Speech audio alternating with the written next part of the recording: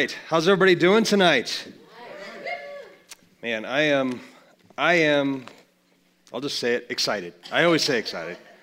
So I'll just say it. I can't hide the fact that I'm excited about this. The more I dig into the Bible, the more exciting it gets to me. And so my task every single week is to take, 6 hours worth of really Spirit-led, cool information and things that God wants me to relay and then boil it down into a reasonable amount of time. So I will try to do that again tonight. So welcome all of you. If there's anybody who hasn't been here for a while or maybe you're kind of coming in and out, we've been working our way through the book of Acts. And my heart through this is that by the time we're done, which will be at the beginning of December, by the time we're finished with this, you may not know every single line, every single verse in the book of Acts, but you'll know how the book goes. You'll understand the flow. You'll understand the point of it, the significant events that happened. And so I want to make sure that we hit all those things. And so I might cover kind of a lot of information during a service. But trust me, it's all got a point. There's all a reason to it. It's not just a bunch of random, disjointed facts and things that I want to share with you. So we've been going through. So Acts, of course, the chapter starts out, Acts 1:8. And this is Jesus telling his disciples. It actually starts with 1:1, but we start with 1:8, just to be clear. Starts with Jesus telling his disciples that, he's ascending into heaven, he's leaving them behind, and he says, but you will receive the power when the Holy Spirit comes upon you. And when this happens, then you will be able to spread the gospel throughout Judea, Samaria, and all the ends of the earth. He's given them this task, and he's saying, just wait for it. Wait for it. When this happens, then you'll have everything that you need. Okay, so that's what he's telling them. That's how it opens up. So then we go into the birth of the church at Pentecost, okay, when the Holy Spirit actually comes upon the disciples and then begins to enable them to do these things. But even when that happens, they don't really understand the depth of what just happened. They know it was pretty cool because it was a significant event that happened to them. There was no mistaking tongues of fire coming down on them and all those things. But they still don't really grasp the depth of what has happened to them. So then it moves on. We see Stephen. Stephen steps out and he starts to minister. And his reward for that is that he's stoned to death publicly. So that you would think, put a little bit of a damper on this new fledgling Christianity that is starting out. But in fact, it doesn't. It doesn't even slow it down. Except we see things like Saul coming in. Saul comes in, starts to persecute the church. He starts to drag believers out of their homes and lock them up, kill them, stone them, torture them, all these different things that happen. Scripture says he ravaged the believers. So that's a significant event. And the outpouring of this, the result, I should say, of this is that he's attacking these believers and it causes them to scatter. They say, we can't stay here in Jerusalem, which is our comfort zone. This is our home. This is our place. We're among all of our friends here. But the heat's getting turned up. He's turning up the heat here, so we've got to get out. And it causes them to scatter out into the world and actually start doing what Jesus had called them to do. Go out into the world and make disciples. So then, a couple weeks ago, I taught about Philip. Okay, Philip actually stepping out. Philip the evangelist, Philip the first missionary, actually goes up into Samaria and starts sharing the gospel with them. And that's significant because that's the first time that anybody other than really a pure by heritage Jew is even being offered this message. And Samaritans, if you remember, are kind of half-breeds. They're kind of half Jew and half everything else, really, just sort of a mishmash of different cultures. So he starts doing that. And then last week, Pastor Gabe did a wonderful job, thank you, Gabe, about teaching about Saul and his come to Jesus meeting, right? Or she said that, I love that. You ever had one of those? Saul had one of those, and it changed his life. Changed his life, and then actually through that, it changed a lot of people's lives, where he was able to actually go out and share the gospel throughout the world with a unique perspective and a unique authority that he had, and God used that in just incredible ways. So today, what we're going to talk about is we're going to talk about Peter's ministry. Okay, we've heard about Peter and the different things that he did. Remember Peter at the start of this. Now, this is an incredible story. It's not just a story. It's in the Word of God. It's Scripture. It happened. It's a true thing that occurred. But this man, you listen to all these things that happened. They're amazing. They are miraculous, incredible things that happened to Peter and through Peter. But remember who he was when this all started. He was just a fisherman. He was on the edge of the Galilee, throwing his net out into the water with his brother. He was just fishing. That's all he had been before. And Jesus walked up to him and said, "Follow me." And so he made that choice. And through that, this regular, ordinary man becomes what, not too far later, how does Jesus describe Peter? He says, "You are the rock on which I will build my church." So Peter becomes very significant. And so that's what we're going to go into right now. And so you think of Peter was hand-selected by Jesus. He was snatched out of the life that he had.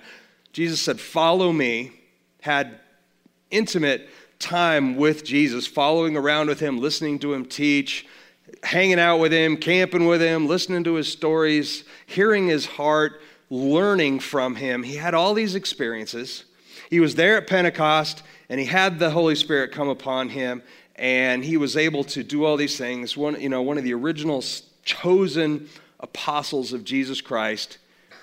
And even with all that, he still didn't really understand the depth of what he was being called to do. He still tended to revert back to his Jewish cultural ways and beliefs, and the things that he felt like he was to do in the name of Jesus, he filtered them through those cultural beliefs that he had been raised in and taught in. So have you ever said to yourself, "Man, I've heard all this teaching. I've been a Christian for a while now," or maybe it's just been a day or a week or whatever it is, and there's so much to know, and there's so much I don't understand. And maybe I've been a Christian since I was a kid, for as long as I can ever remember, and there's still things that I don't understand, or things that I get wrong, that I'm acting out in a wrong way, maybe with a good heart, but you're doing it the wrong way, and so you condemn yourself. You say, "Man, when is the time going to come to where I say, I got this figured out. Okay, now I understand it." If you've ever said that to yourself, you're not alone. Because Peter, with all these credentials, you would call them, of being with Jesus, still doesn't get it at times. So that's what we're going to talk about here tonight. We're going to talk about how the cleansing blood of Jesus is offered to everyone who believes, regardless of what your background is, regardless of where you came from, regardless of what you have done. Jesus offers that to you. And Jesus taught that to his disciples, specifically taught that to his apostles, and even then, he still didn't quite get it. The light bulb didn't go off, or didn't go on. So we're going to talk about that right here. So up until now, the gospel had been shared primarily with Jews. Specifically with Jews, in fact. That had been their goal. We're going to teach in the synagogues. We're going to teach in the temples. Excuse me. But it was primarily offered to Jews. And we've talked about time after time about how you can hear in the scriptures, you can hear the burden that the disciples had trying to share this with their own people. Again, they didn't consider themselves anarchists, but they're just trying to share it with their people, going, "Please understand this. I'm one of you, and I now understand what we've been trying to learn here all this time."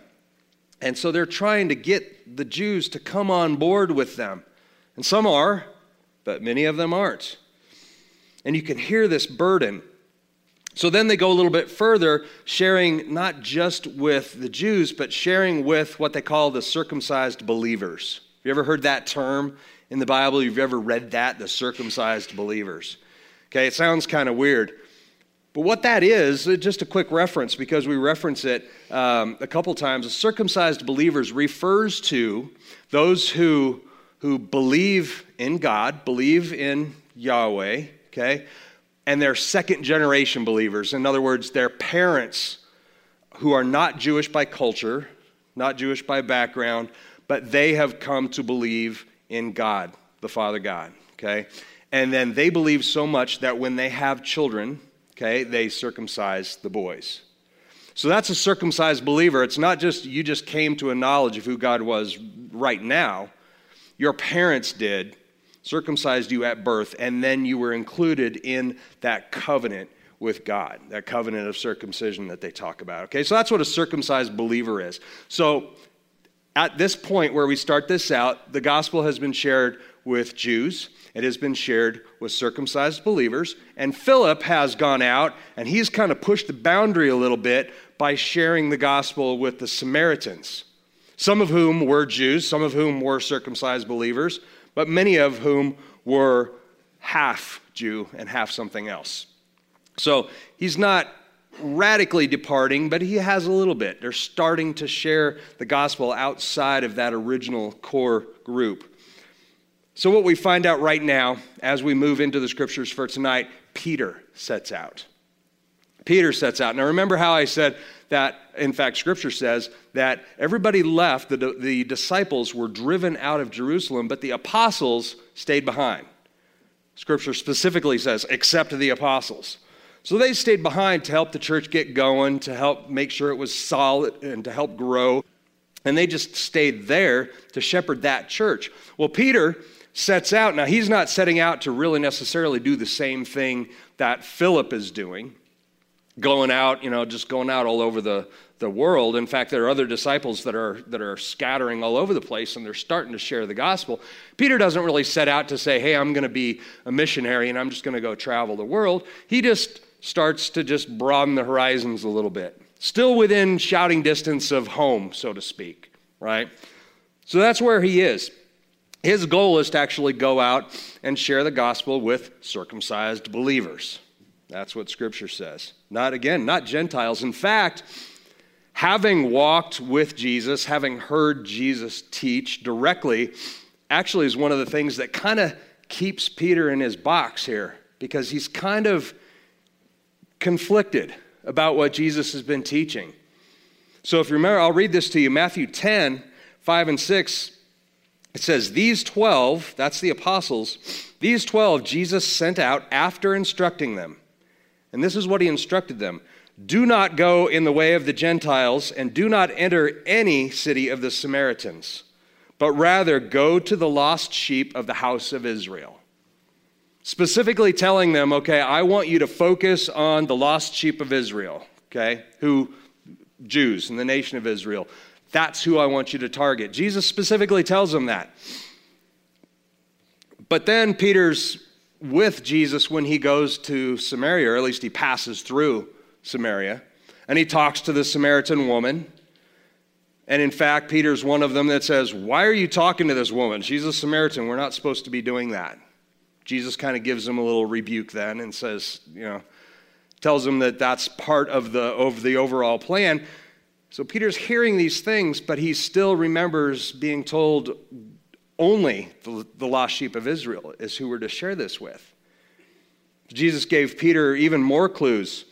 Look at this in John 10:16. Jesus tells all the apostles this, I have other sheep which are not of this fold. I must bring them also, and they will hear my voice, and they will become one flock with one shepherd. Okay, remember, Jesus teaches in parables, he teaches in metaphors, things like this.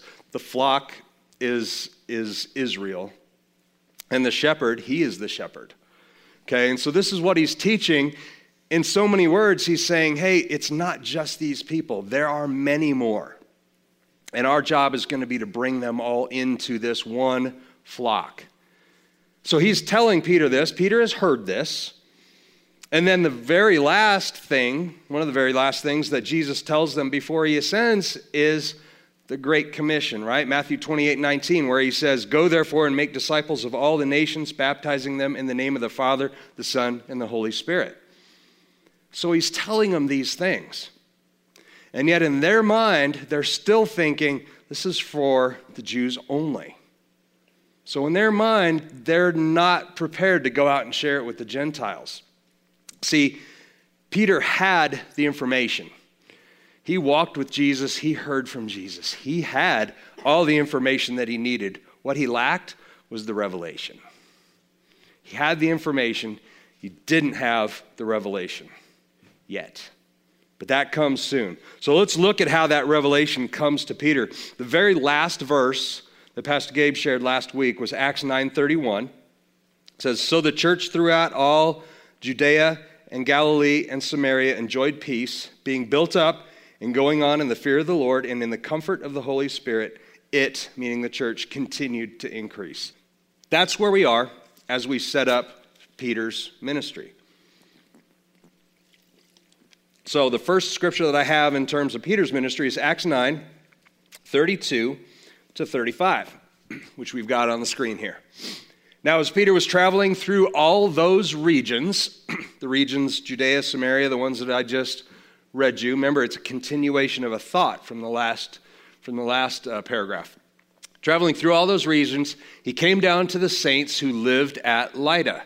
There he found a man named Aeneas, who had been bedridden 8 years, for he was paralyzed." Okay. "Peter said to him, 'Aeneas, Jesus Christ heals you. Get up and make your bed.' Immediately he got up, and all who lived at Lydda and Sharon is just a big plain region, it's not a town, saw him, and they turned to the Lord." So go back to the beginning, go back to just the beginning. When it says traveling through all those regions, he came down also to the saints. It's important to understand who the saints are. In this time, the saints were those disciples who had scattered. Okay, they had scattered, so they know Jesus, and he's referring to them as saints. So Peter's traveling down through Lydda, Sharon, and he's going down specifically to basically make house calls to visit the saints. And this is where he comes upon this man who was bedridden, and he heals them. So it's an amazing story. All who lived there ultimately turned to the Lord. So that means not everybody in that region was, but through that act, again, Peter healing this man who was bedridden, that causes people to see the amazing power of Christ, and they start turning to the Lord. So that happens there. And then the very next thing he does is he just says, okay, moving on. He doesn't stay there. He moves now, and he goes to a place called Joppa, or they call it Jaffa now with F's instead of P's. It's actually one of the places. In fact, many of the places that you'll hear me talk about, and many of the places in Acts are places that we will visit when we do the Israel trip. So when you see all these towns and these regions, the vast majority of them, we will actually go to and visit. So Acts 9:36-38 says, "Now in Joppa there was a disciple named Tabitha, which translated in Greek is called Dorcas." So which would you go by? Would you go by Tabitha or Dorcas if you had the choice? "This woman was abounding with deeds of kindness and charity, which she continually did. And it happened at that time that she fell sick and died. And when they had washed her body, they laid it in an upper room." Again, that's Jewish custom. "Since Lydda was near Joppa, the disciples, having heard that Peter was there, sent 2 men to him, imploring him, 'Do not delay in coming to us.'" So they hear that he's there. They send him, "Go, come and see what you can do with Tabitha." So he comes, and as he's there, he walks into the room. They tell him what's going on. They tell him how great Tabitha was, what a wonderful saint she was. Again, she was one of the saints that Peter had come to visit, one of the disciples. And they start gathering around. They start gathering around, basically expecting the miraculous out of Peter, and start, because they've heard the stories. Okay, some of them maybe have even seen him do these things, and they start to gather around and watch. Well, what Peter does next, Acts 9:40, he sends them out. It says, "Peter sent them all out and knelt down and prayed. And turning to the body, he said, 'Tabitha, arise.' And she opened her eyes, and when she saw Peter, she sat up." Okay, so he sends them out of the room to do this. Why? Because they were looking at him. they were saying, "You're a great man," probably bordering on worshiping him for who he was and the power that they had seen him have. And so he says, I'm going to do this, but I'm going to send you out of the room because I don't want this to be anything I did. I want it to be something that Jesus Christ did. And so he sends them out. So she rises, she comes out, they see this. And then the next verse, Acts 9, 42 and 43, it says, "It became known all over Joppa, and many believed in the Lord. And Peter stayed many days in Joppa with a tanner named Simon." So that last verse, 43, "And Peter stayed many days in Joppa with a tanner named Simon." And then it immediately goes on to other scripture that we're going to talk about here in a minute. But why do you think verse 43 was even thrown in there? Why would it bother to say, okay, after he just raised someone from the dead, and then the very next line is, and he stayed a few days with this tanner named Simon, and then he goes on and does more ministry. Well, the reason that it's there is because the Holy Spirit is already starting to work in Peter. He's already starting to understand that the gospel of Jesus needs to be more inclusive and is more inclusive. And the reason the tanner named Simon is important is because in Jewish culture, what do tanners do? Okay, tanners handle dead animals, right? That's considered very dirty and very unclean in the Jewish culture. And so a tanner was somebody that you stayed away from. They were unclean by profession. And so you wouldn't hang out with them. You certainly wouldn't stay at their house. But Peter does this to prove a point. He proves this. He does this, and I don't think he even understands at this point. We'll see in Scripture later why. He doesn't even understand why he's doing this. But the Spirit is prompting him, stay with this man. It's going to be all right. So he does that. He stays there. Moving on, we have a centurion named Cornelius, and he has a vision. Okay, different place, we're shifting a scene to somewhere else. This is Acts 10, 1 and 2. "Now there was a man at Caesarea named Cornelius, a centurion of what was called the Italian cohort, a devout man and one who feared God with all his household, and gave many alms to the Jewish people and prayed to God continuously." Okay, so this centurion named Cornelius, Caesarea, another place we'll see, by the way. Cornelius, a centurion, meaning he's a big deal. He's the leader of this Italian cohort. And a cohort is another word in their era for a battalion. It's a large group of soldiers. So he's the leader of a large group of soldiers, but he's also a devout man who fears God. And he had started to teach his household, and they feared God. And he gave alms to the Jewish people and prayed to God continuously. This is an example of somebody who is not a circumcised believer, though, because he's the first in his generation. He's the first in his line who has come to know God. Now, if he has children and he circumcises the boys, they will become circumcised believers. But that's who Cornelius is. And he has a vision. He is a good man. He's a believer in God. And he has this vision. I'll read this to you. This is Acts 10, 3 to 6. It's a little bit long, so we don't have it on the screen. "About the 9th hour of the day, which is about 3 p.m, he clearly saw in a vision an angel of God who had just come in and said to him, 'Cornelius.' And fixing his gaze on him and being much alarmed," I can imagine that would be slightly alarming, he said, "What is it, Lord?" And he said to him, "Your prayers and alms have ascended as a memorial before God. Now, dispatch some men to Joppa and send for a man named Simon, who is also called Peter." Remember, the Peter that we're talking about, his name is actually Simon Peter. They call him both names. It's very confusing when Simon Peter is staying with Simon the tanner. That's why we just call him Simon the tanner and Peter.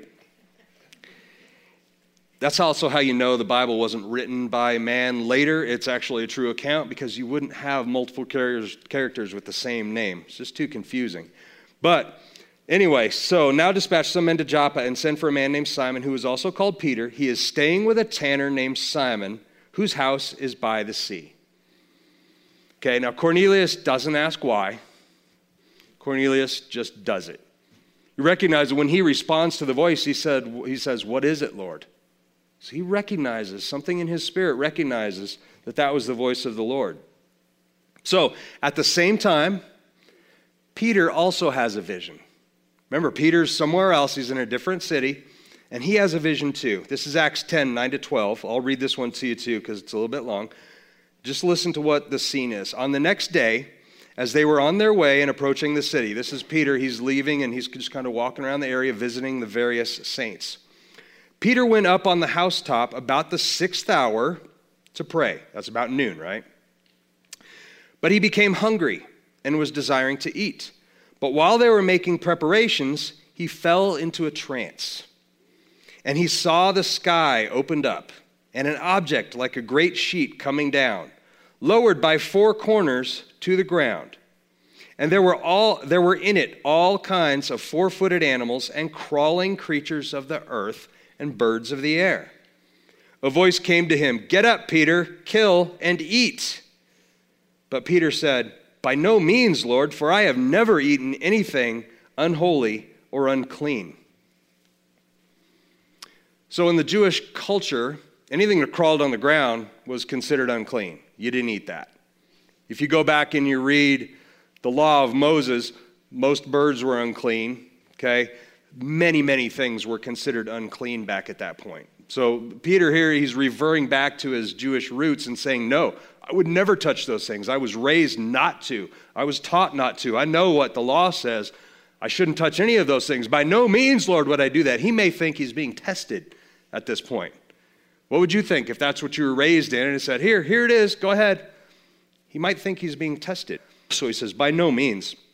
I've never eaten anything unholy and unclean. But then this, and this is, I want you to look at this verse, Acts 10:15. Again, a voice came to him a second time. What God has cleansed, no longer consider unholy. Okay, so he hears this, and he's pondering this voice. And as this happened, he's kind of blinded to the meaning, right? Or to the meaning of this, because this actually happens 3 times. The same voice has to tell him this 3 times. And he's still confused by it. He's still pondering, I don't know for sure what that means. What God has cleansed, no longer consider unholy. Okay, I get it, but I've been expressly told that these things are unholy. So does that mean that? And you know, you can hear him just kind of struggling, wrestling with these different things that he's being told. So Peter's confused, but he goes ahead and he goes to see Cornelius. So Acts 10:17 actually talks about that before he leaves. It says, I think we have that too. But while Peter was greatly perplexed in mind as to what the vision he had seen might be, behold, the men who had been sent by Cornelius, having asked directions for Simon's house, appeared at the gate. So then Peter is actually prompted by the Spirit to go with them. Because Peter would have known these men are not circumcised believers. These men are not Jews. They are actually Gentiles. But Scripture says that he was actually prompted to go with them. Okay, so that's why he actually leaves and goes with them. So Peter arrives. He arrives at Cornelius's stronghold, compound, castle, whatever it is, house. He arrives there, and immediately Cornelius starts calling a crowd in. Come on. I don't know what this man is going to say. I don't even know why he's here, but I do know that an angel of the Lord told me to go get him. I did that. He's here. It must mean something really cool is about to happen. So everybody come on in, and let's see what Peter's got to say. So that's where we are. In fact, Peter walks in, and the centurion starts to bow down to worship Peter as if he's God. Peter says, no. Acts 10:26, Peter raises him up and says, stand up. I too am just a man. So everywhere he goes, he's got to fight this perception that things are happening through his power. And he's saying no. He's putting the attention back on Jesus where it belongs. But after he says this crowd is gathered around. They're looking at him. They have no idea why they're there other than that it's Peter, and they've been called to be here. Peter has no idea why he's there other than that he got prompted to just go with these men. So he's standing there. They're all looking at him, and he's like, what am I supposed to do? But then the light bulb turns on for him. The next verse, you can see how he just starts to have this revelation. Remember I talked to you earlier about he had the information, but he didn't have the revelation yet. This is where the revelation comes to him. Acts 10:28. And this is what Peter says to them. He says to them, "You yourselves know how unlawful it is for a man who is a Jew to associate with a foreigner or to visit him, and yet God has shown me that I should not call any man unholy or unclean." He starts to get the reason for this. Next verse, Acts 10:34-35. Opening his mouth, Peter says, "I most certainly understand now that God is not one to show partiality, but in every nation the man who fears him and does what is right is welcome to him." He's had the revelation now. Now he gets it. He's putting the pieces together. And what does he do? His response, he just starts preaching Jesus to them. This crowd that the centurion, Gentiles, all of them, have come together, and he starts preaching Jesus to them. It had to be a great, great, great scene. Because Acts 10:44-45, we've got that one up on the screen too. While Peter was still speaking these words, the Holy Spirit fell upon all those who were listening to the message. All the circumcised believers who came with Peter were amazed. That's his entourage that came with him, right? Were amazed because the gift of the Holy Spirit had been poured out on the Gentiles also. This is great news. So when it says the Spirit poured out onto them, they started speaking in tongues, all those things that you saw, except for the fire probably, because it doesn't say that explicitly, that happened at Pentecost was happening to these believers. And Peter was seeing this, and all the entourage, the circumcised believers that came with him were seeing this happen. And they're saying, wow, we need to baptize these guys. So that's what he does. Peter orders all of them to become baptized. So that's the end of that scene right there. Peter has had this revelation that God has made them clean, and that is offered to everyone who comes to Jesus and who does what is right and who knows Jesus. So he says, okay, my work here is done, and he moves on. He actually goes back to Jerusalem. When he gets to Jerusalem, you would think this is Peter, right? This is the rock on whom the church will be built. He's a big deal in Jerusalem. And he returns back, and they immediately start questioning him. Why did you do that? Why did you share that gospel with them? And they start really giving him a hard time. But what he does, actually Acts 11:2 says, when Peter came to Jerusalem, those who were circumcised took issue with him. Okay, meaning saying you're sharing this, and they're not one of us. They're not our people, and you're sharing the gospel with them. This is a gift that we have. They're wanting to keep it in a little club with just them. But Peter goes to them, and he starts recounting this vision, and essentially the vision that he had before he went to see the centurion. He recounts that exact same vision with them, and then he shares with them the revelation. God told me that what he has made clean, let no one consider unclean. He shares that with them.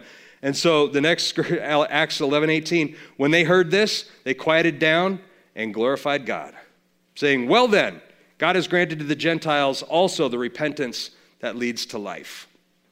So they realize this now. Now they know, okay, the shackles are off. We can go out now and we can share the gospel with anybody that we come across. Jew, Gentile, circumcised, not, anybody can be included in this new covenant.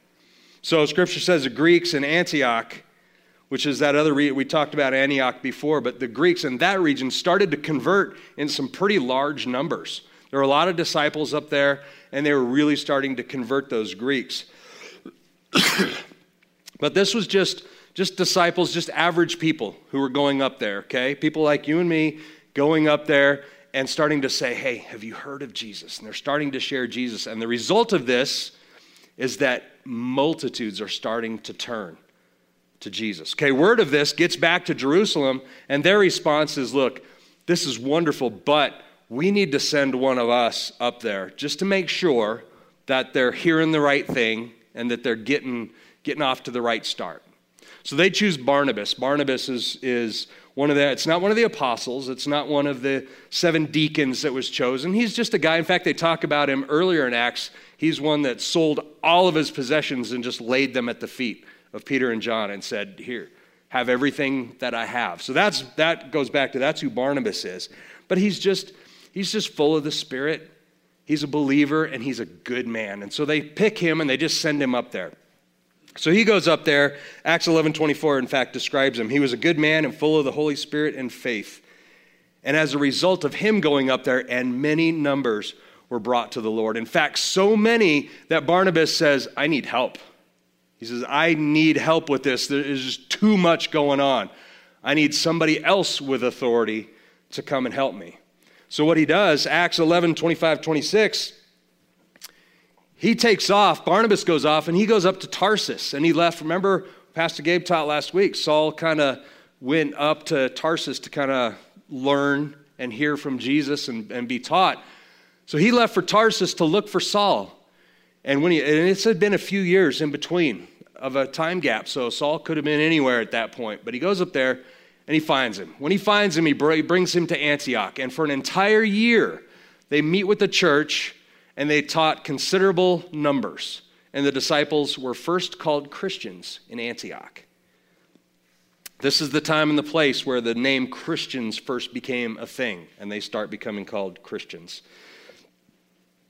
Things are going great. Things are going great for Peter. Things are going great for Saul. Now he's coming back into the fold and he's teaching and great numbers are converting. If this were a movie, this is where it would end. But there's more to it, right? There's always more to it. But if this were a movie, it would end right there. But here's the problem. The enemy never gives up. The enemy never gives up, and the enemy hates it when we start doing things for Jesus. He hates it, and so he starts throwing things at us and putting things in our way. And here's what happens. Acts 12, 1-4. I think we got it. Yep. Now about that time, Herod the king, this is king that has been ordained over that land. Now he's not a Jew, okay, and he's not really even a believer. His primary focus in the world is just to keep everybody calm and peaceful. So he's just looking to do whatever he can to just placate the people and keep them happy. This is what he's trying to do. He doesn't have any particular problem with Christians, just that they cause problems with the Jews. So now about that time, Herod the king laid hands on some. Laid hands mean not to heal them, to pull them in, who belonged to the church in order to mistreat them. And he had James, the brother of John, put to death with a sword. When he saw that it pleased the Jews, so he does this, and the Jews are super happy about that. So Herod goes, oh, you like that? Watch what else I can do. When he saw that he pleased the Jews, he proceeded to arrest Peter also. Now, it was during the days of unleavened bread, which means a celebration of Passover. When he had seized him, he couldn't kill him because it was Passover. It would have been illegal to do that, so he just puts him in prison for the night. When he had seized him, he put him in prison, delivering him to 4 squads of soldiers to guard him. This isn't one sleepy Barney Fife guy who's guarding him, right? Remember Barney? Who remembers Barney Fife, right? One bullet. It wasn't that. 4 squads of soldiers to guard him, intending after the Passover to bring him out before the people. Again, Herod's just trying to be popular. The very next verse, verse 5, we don't have it there, but it tells us that the believers were fervently praying for Peter at this point. Peter's imprisoned. He's in jail. He's going to be probably executed the next day. They don't know for sure, but it won't be good. And it says they're fervently praying for them. Now here's the cool thing, that God answers their prayers. Acts 12, 6 and 7, the very next verses. We've got this one. On the very night when Herod was about to bring him forward, Peter was sleeping between 2 soldiers, bound with 2 chains, and guards in front of the door were watching over the prison. Okay, you got the scene? And behold, an angel of the Lord suddenly appeared, and a light shone in the cell. And he struck Peter's side and woke him up, saying, "Get up quickly." And the chains fell off of his hands. Peter thinks he's seeing another vision. In fact, he kind of wrestles with this, like, is this really happening? He's sort of struggling because he thinks it's just another vision. But pretty soon he finds himself standing outside and realizes this isn't a vision, this just happened. So what he does, he escapes, he runs out of there, and he goes to the house where all of the disciples are there praying for him. And what he does, he goes up, he knocks on the door. One of the housekeepers actually comes to the door and hears Peter's voice, doesn't open the door like any of us would. He just runs back in and tells them, "Peter's outside." And they go, "No. Peter's in jail. That's who we're praying for, remember?" And she goes, No, he's outside. I heard his voice. And they go, "No, it was just his angel." Now, in Jewish culture, they believed that everybody had an angel who looked just like them, who sometimes would appear in places to talk to people. Could be a handy out for those of us who make mistakes every now and then. It wasn't me, it was my angel. But so this is what happens. But Peter, they finally go and they let him in. And they start making a fuss over him. And he just says, "Simmer down." Acts 12:17, motioning them with his hand to be silent, he describes to them how the Lord had let him out of prison. Okay, and he says, "Now report these things to James and the rest of the brothers." Then he just leaves. He leaves and goes to another place. That's essentially the end of it. Now, this story does have a small epilogue at the end of it.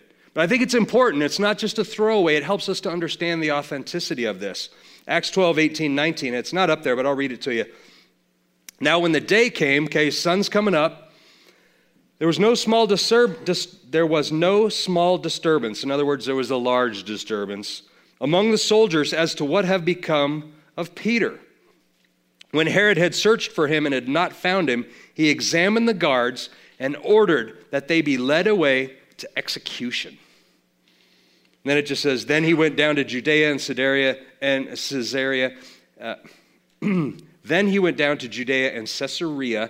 was spending time there." This is important because Roman soldiers were put to death if their prisoner escaped. So if they had just let him out and they were threatened with being put to death, they would have said, okay, we know where he is, we'll take you to him. Okay? Remember, there were several of them there. This wasn't just one guy who fell asleep. Several of them there. And they end up getting put to death because they have no explanation for why Peter's not there anymore, other than that an angel of the Lord came. So as we wrap this up, here's what I want you to know from this.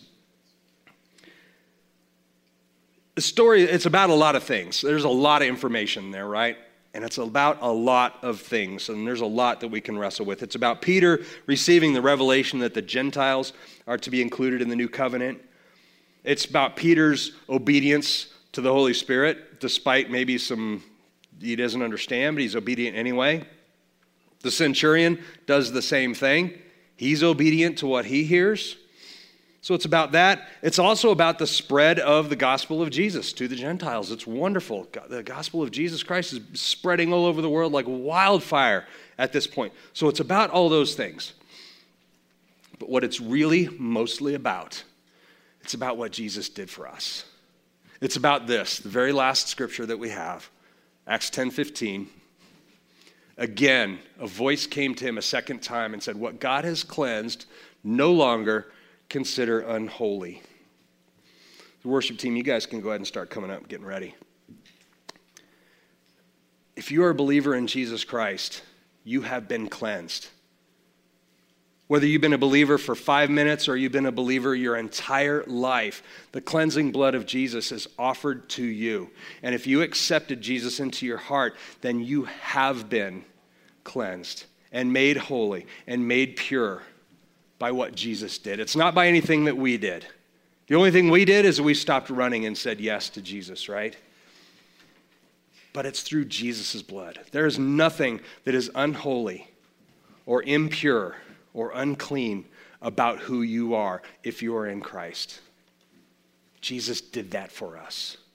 So that's what we have to be thankful. When you look at a story like this, the whole thing boils down to the fact that what Jesus accomplished on the cross is to include everyone in his new covenant. We are all included in that. We are no longer bound by Old Testament law, but we are in the new covenant of grace and mercy. There is law that we have to follow, yes, but Jesus brings grace and mercy to that law, and that brings life, and it brings joy, and it brings peace. And most of all, what it brings is it brings the power to break the chains that hold us in lies, thinking that I've done too much and I am unworthy to be considered one of the saints like they use.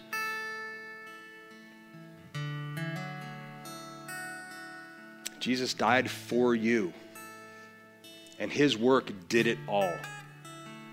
And so if you're sitting here and you say, yes, I know Jesus, I consider myself a believer, and I hear those things, but I've got some things to take care of before I'm worthy of what Jesus did for me, that is a lie. That is a lie from the enemy. Jesus knew who you were. He knew what you were going to do. He knew what you did yesterday and what you did on the way here and what you're thinking about doing on the way home, and he still died for you to make you holy and clean. And so if we're carrying any of that baggage, any of those lies, any of those shackles, those chains, that weight of thinking that you're not worthy of what he did for you, I want to let you know that you are worthy. This entire story points to, because of what he did, you are worthy. And so that's all we have to do. No sin is too big, no past is too dark. No brokenness beyond repair for the cleansing power of Jesus. Amen? So church, as we go into communion, I want us to do it with just the deepest, heartfelt thanks that you can possibly muster. That we don't have to carry that weight. We don't have to look at yesterday and last week and last year and our entire lives and think, man, I messed up and look at all the mistakes I made. God doesn't see any of those things. What he sees is he sees you through the filter of the blood of Jesus, and you are pure and you are worthy. So that's the thanks that we should have when we take communion. So at the crosses, we've got juice and bread and crackers. You can serve yourself. Gabe and I will be up front, and we have wine up here if you would like that. But let's be joyously thankful. This isn't just a, hey, that's pretty cool moment. This is a everything that would hold you back from the fullness of what God has for you is now gone. And you are free to step into the blessing that he wanted for all of us from day one, and that the enemy has tried to steal. Let's do it with that kind of a thankful heart. Amen? Thank you, church.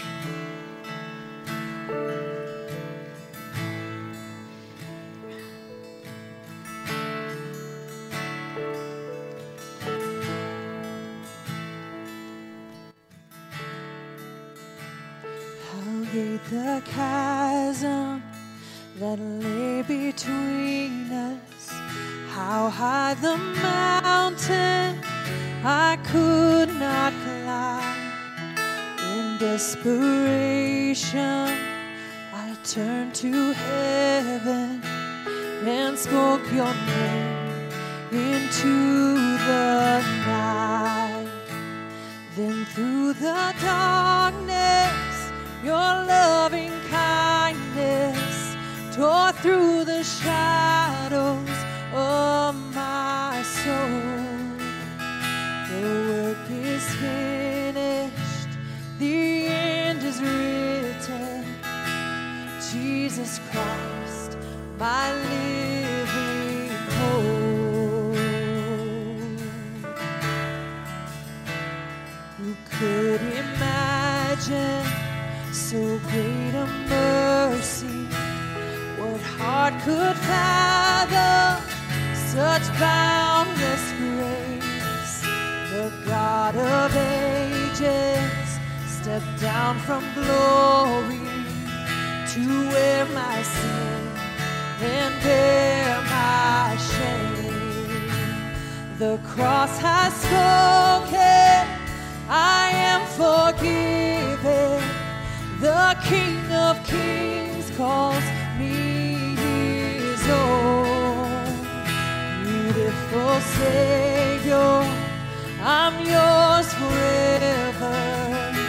Oh, Jesus Christ, my living hope. Oh, hallelujah. Praise the one who set me free. Hallelujah.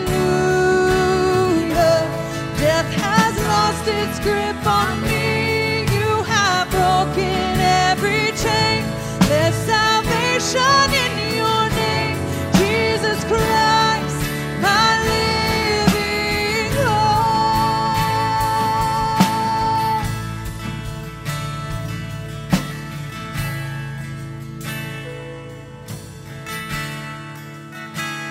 Then came the morning that sealed the promise. Your buried body began to breathe, and out of the silence, the roaring lion declared the grave has no claim on me. We're gonna sing that again. Then came the morning. Then came the morning that sealed the promise. Your buried body began to breathe, and out of the silence, the roaring lion declared the grave has no claim on me. Oh, Jesus, yours is the victory. Sing hallelujah. Oh, hallelujah. Praise the one who set me free. Hallelujah. Death has lost its grip on me. You have broken every chain. There's salvation in your name, Jesus Christ, my living hope. Oh, hallelujah. Praise the one who set me free. Hallelujah. Death has lost its grip on me. You have broken every chain. There's salvation in your name, Jesus Christ, my living hope. Oh, Jesus Christ, my living hope.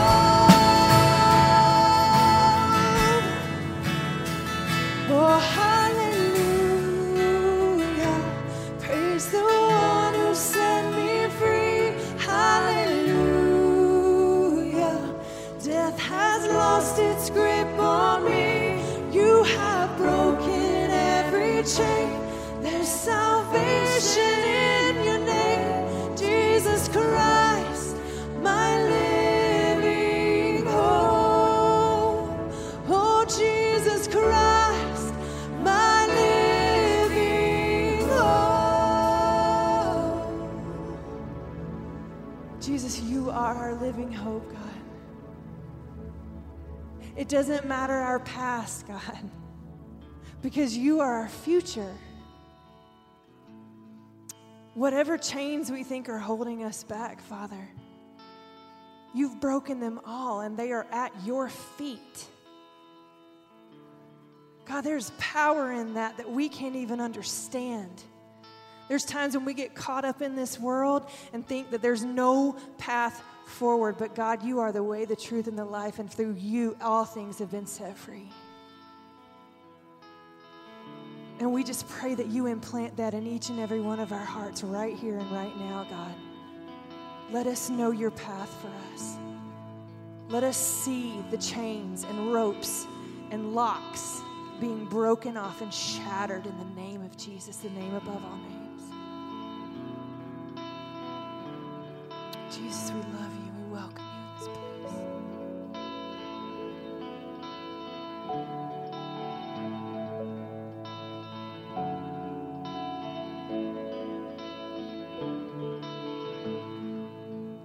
Let the King of my heart be the mountain where I run, the fire fountain I drink from. Oh, he is my song. Let the King of my heart be the shadow where I hide, the ransom for my life. Oh, he is my song. You are good, good. Oh, you are good, you're good. Oh, you are good, good. Oh, you are good, good.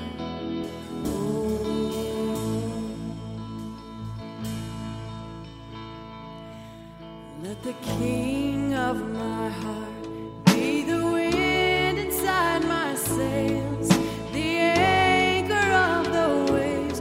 Oh, he is my song. Let the King of my heart be the fire inside my veins, the echo of my days. Oh, he is my song. Sing it again.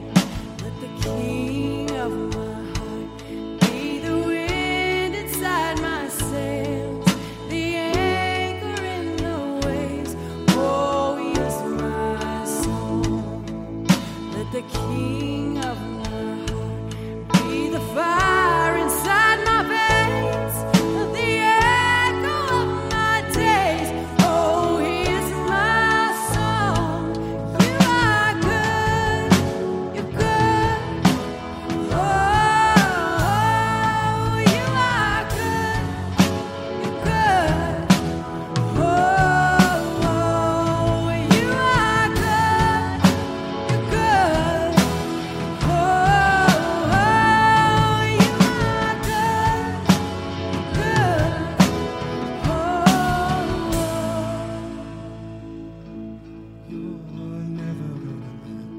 Never gonna let me down.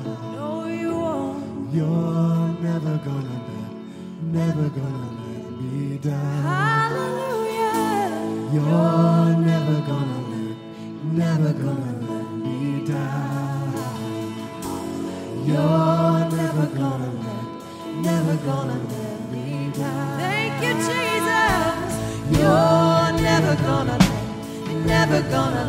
me down. You're never gonna let me down. You're never gonna let me down. You're never gonna let me down. You're never gonna let me down. You're never gonna let me down. You are good. You're good. Whoa, You are good. You're good. whoa, You are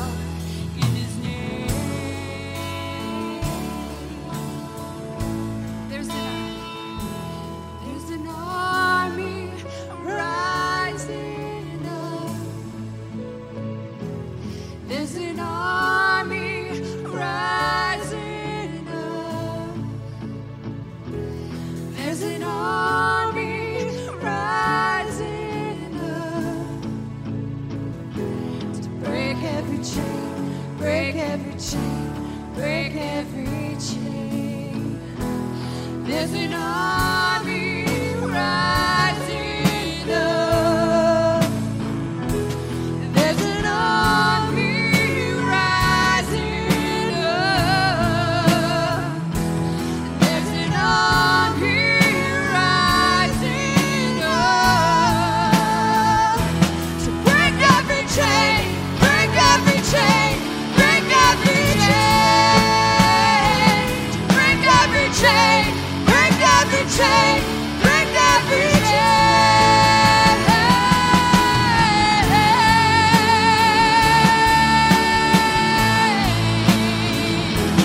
Feel the chains fall, feel the chains fall. There is freedom, there is freedom. Break those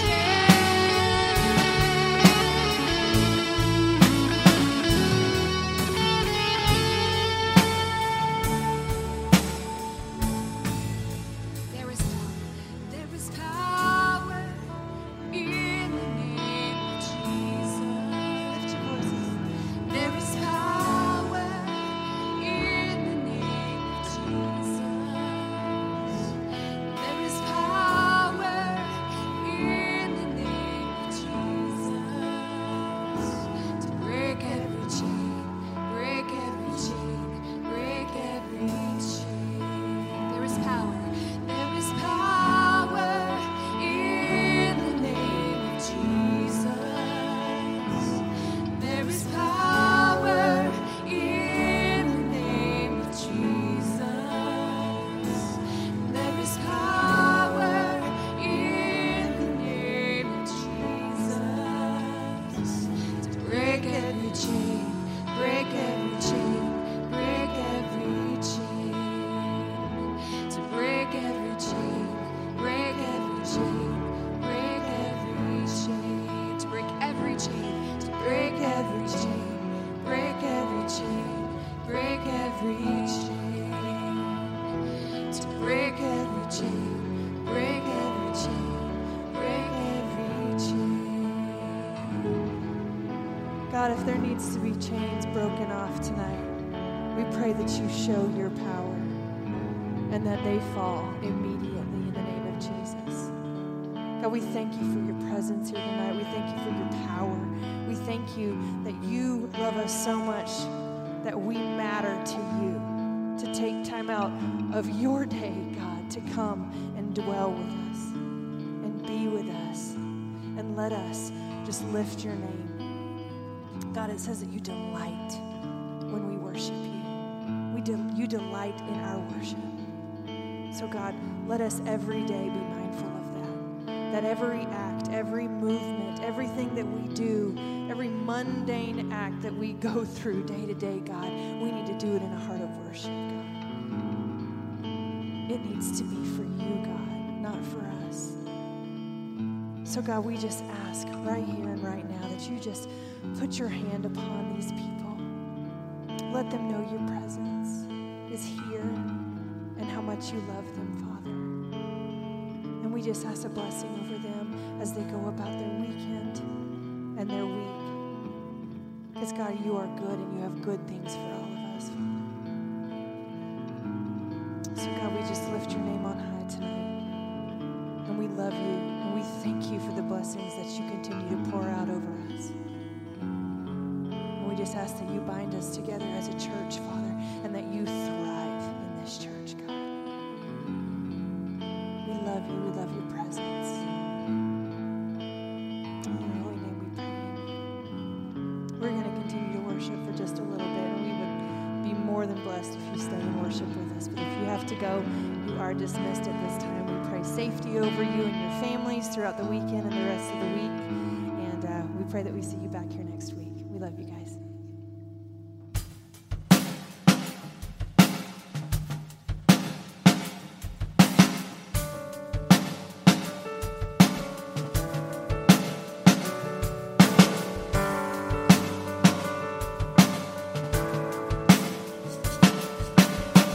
Where two or more are gathered. gathered in his name, he is there. Oh, for all who come, who run to him in faith, he is there. There is power in the name of Jesus. There is power, power in his name. There is power in the name of Jesus. There is power, power in his name. No fear, no lie can stand against us now. He is here. Whoa, the word has come to silence every doubt. He is here. There is power in the name of Jesus. There is power, power in his name. There is power in the name of Jesus. There is power, power in his name.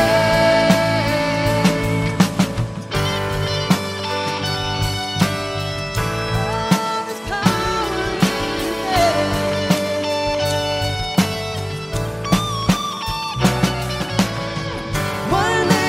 One name can save. One name breaks every chain. One name, a word. One name, Jesus. One name remains. One name we will proclaim. One name to win. One name. There is power in the name of Jesus.